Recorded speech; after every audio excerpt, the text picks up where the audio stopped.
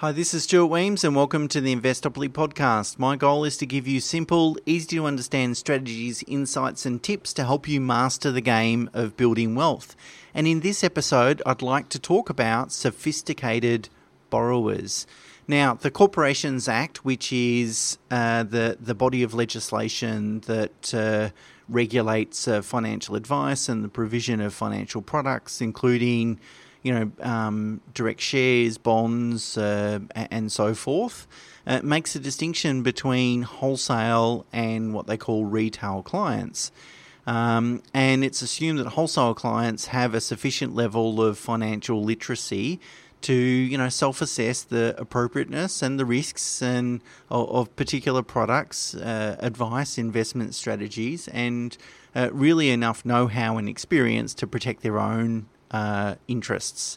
And as such, when dealing with what's determined as a wholesale client, a financial services business has fewer obligations, fewer obligations to make sure that it's appropriate for that person. Instead, that person, that individual that is high net worth or has a high income can make their own determinations of whether it's right for them or not.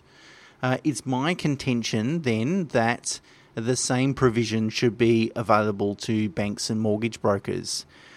So often the way that you would assess, say, someone with a net worth of $2,000 compared to someone with a net worth of $20,000, of course, will vary. So they're two different types of borrowers that should attract a completely different type of assessment. However, unfortunately, currently in the legislation, no such distinction exists or is allowed for banks. And what happens is you end up with some perverse outcomes, which I'm going to talk about, and I'm going to sort of take you through what I think needs to happen. So as I said, the Corporations Act makes a distinction between wholesale and retail clients, and essentially a wholesale client is anyone that meets the asset test or the income test. The asset test is a net worth of over $2.5 million, and the income test is pre-tax income of more than $250,000 a year. Now, there are some other tests that are available, including a professional investor test, so that's someone with their own AFSL license, a product value test, and a small business test. But mainly, it's the income and asset hurdles. Now, those hurdles were struck back in 1991, and I think we would all agree they're vastly outdated. Just because someone's has a $2.5 million net worth doesn't necessarily mean they're a sophisticated investor and they have the know-how and financial savvy to sort of make their own risk assessments. And if we adjust just for inflation since 1991 when those amounts were struck, the income test should be something closer to $490,000, and the asset test should be north of 4.9 or about $5 million, and I think that would make a bit more sense in today's dollars. Look, the idea though, distinguishing between wholesale and retail clients, is that people that aren't financially savvy, that don't have enough knowledge and experience, need greater levels of protection, consumer protection, whereas give people that are very experienced investors, the room to consider various different opportunities, and to be classified as either sophisticated investor or wholesale client, depends on which part of the Corporations Act we're talking about. They're one and the same thing, but you need a certificate from a qualified accountant, and normally so an accountant would sign that off to demonstrate that you meet those hurdles. Now, importantly, I'll remind you, in September last year, the government announced that they would seek to wind back some of the responsible lending rules, and I did a podcast back then about those changes. The main proposed change was to sort of relax the obligations to verify how much a borrower is spending at a particular time and what they're spending on when applying for a loan. And that high expenditure levels essentially tell us nothing really about someone's ability to service a loan. And arguably, if you're spending a lot of money on a lot of discretionary items, that provides very strong evidence you have capacity to take on additional debt. Now, that bill that was drafted to enact those changes passed the House of Representatives in March this year and is currently before the Senate. It's been opposed by the Labor Party, the Greens, and some consumer groups. They don't want those responsible lending laws relaxed. However, the government's reaffirmed its push behind this legislation. Says there's nothing to see here, there's no consumer concerns. And the bill, as I understand it, is scheduled for a second reading next week on the 16th of June 2021. But if the bill doesn't succeed, there's, in my mind, an even greater need for sophisticated borrowers to be recognised and provided for in the legislation. And maybe it's one way or one avenue available to the government if the bill doesn't get across the line to try and deal with that. Now, what is the problem with treating every single borrower the same way? Well, there's a couple of examples that I want to share with you today that show how perverse the whole borrowing situation has become and how rigid it is, not allowing lenders, whether they want to or able to, under law, to distinguish between two separate borrowers in two separate circumstances. Okay, so the first one is I would term asset-rich, income-poor. So this is where clients have a very strong asset base, but not necessarily a traditional income stream like a PAYG job. Now, a perfect example is we've been helping a client borrow $650,000 to purchase a property for $1.25 million. So it's about a 50% loan-to-value ratio. They don't have any other debt at the moment, and the client has approximately $20 million of assets in cash, shares and superannuation. So very high net worth, obviously receiving all their income from dividends, interest and super pension payments, but very low, zero borrowings, and all we're looking to do is borrow $650,000. Now, the bank's approach to this is to say we're going to ignore all historical dividend and interest income and instead use a deeming rate of 0.25%, 0.25 of 1%. That means that when looking at an asset pool of $20 million, the bank's going to assume that these clients are only going to generate $50,000 of income off that asset base.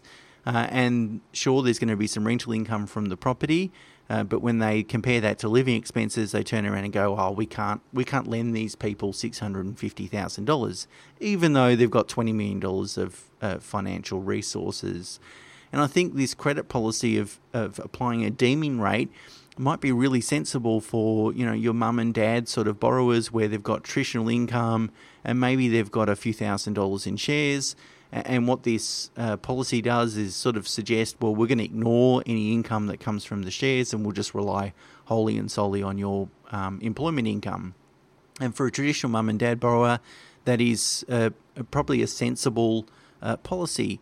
Whereas if you apply this same policy to a high net worth individual, particularly asset rich, income poor, you end up getting a really dumb answer. Now, we've got the loan approved, but the process to go through, the hurdles to go through to prove or demonstrate was insane. If you're not going to lend $650,000 to someone that's amassed more than $20 million of wealth, I would argue you're not going to lend to anyone. Okay, so that's the first example. The second example, which is pretty common, is where we have large amounts in offset.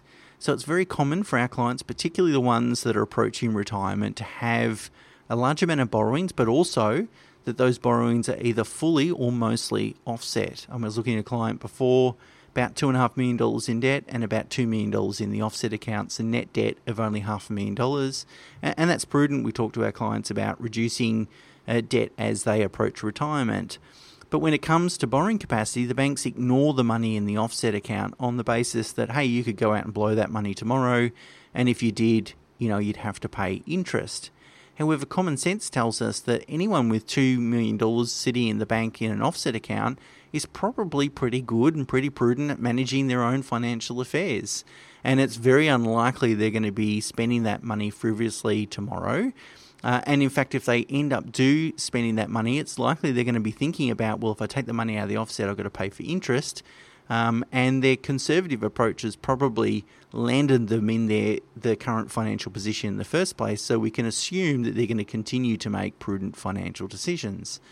So I'm not saying ignore all the rules in this situation, but take into account we've got someone that's a little bit different. We've got someone that has runs on the board to prove that they're a sophisticated borrower, that they're smart people that make astute financial decisions, and perhaps the fact that they've got $2 million in the offset account is actually the strongest evidence that they can afford to service more debt. So that's why I think it's time now that the legislation provide for two types of borrowers, retail borrowers and sophisticated borrowers. Now, the credit rules started to tighten back in 2009, just after the GFC, and most of the regulatory holes were plugged by the time the Banking Royal Commission occurred in 2017. So a lot of that work in terms of tightening the rules around borrowing, which were ridiculously loose pre-2009, most of that work has already been done. And it is absolutely sensible to make sure that brokers and banks have a responsibility to make sure that they're only giving loans to people that can afford them. But also, by the same token, it also makes absolute sense to treat different people differently.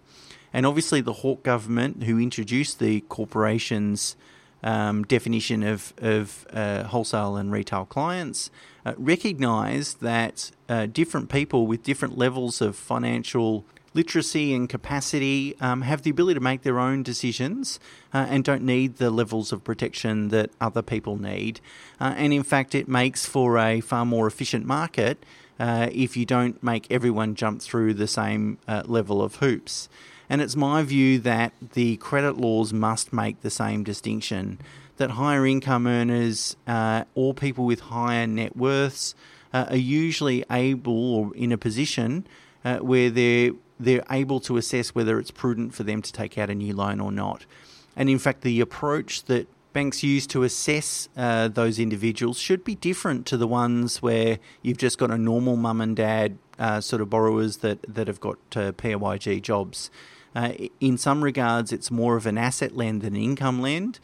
So when you're dealing with a high net worth individual, you're really lending against their financial resources rather than their ability to go out and earn an income. And that distinction needs to be made. It certainly is present to some degree, but really the legislation needs to provide for that. So perhaps the definition of a sophisticated borrower could be someone that fulfills one or all three of having, say, an income over $400,000, a net worth over $3.5 million, or total aggregate borrowings over $3 million. Now, look, the exact hurdles, of course, are open for debate. It's just merely an example, but really some distinction between a retail borrower and a sophisticated borrower.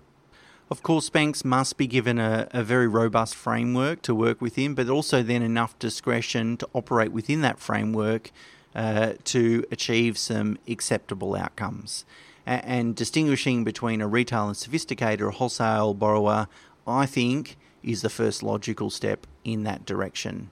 Okay, so I'll jump off my soapbox here. Just an idea to really help borrowers out there and certainly banks and mortgage brokers dealing with those borrowers. If you like the idea, please share it. Please get it out there. I'll certainly be running it past the Australian newspaper. And hopefully, if enough people think it has merit, it might be able to affect some change. All right, that's it for me for this week. Until next week, bye for now.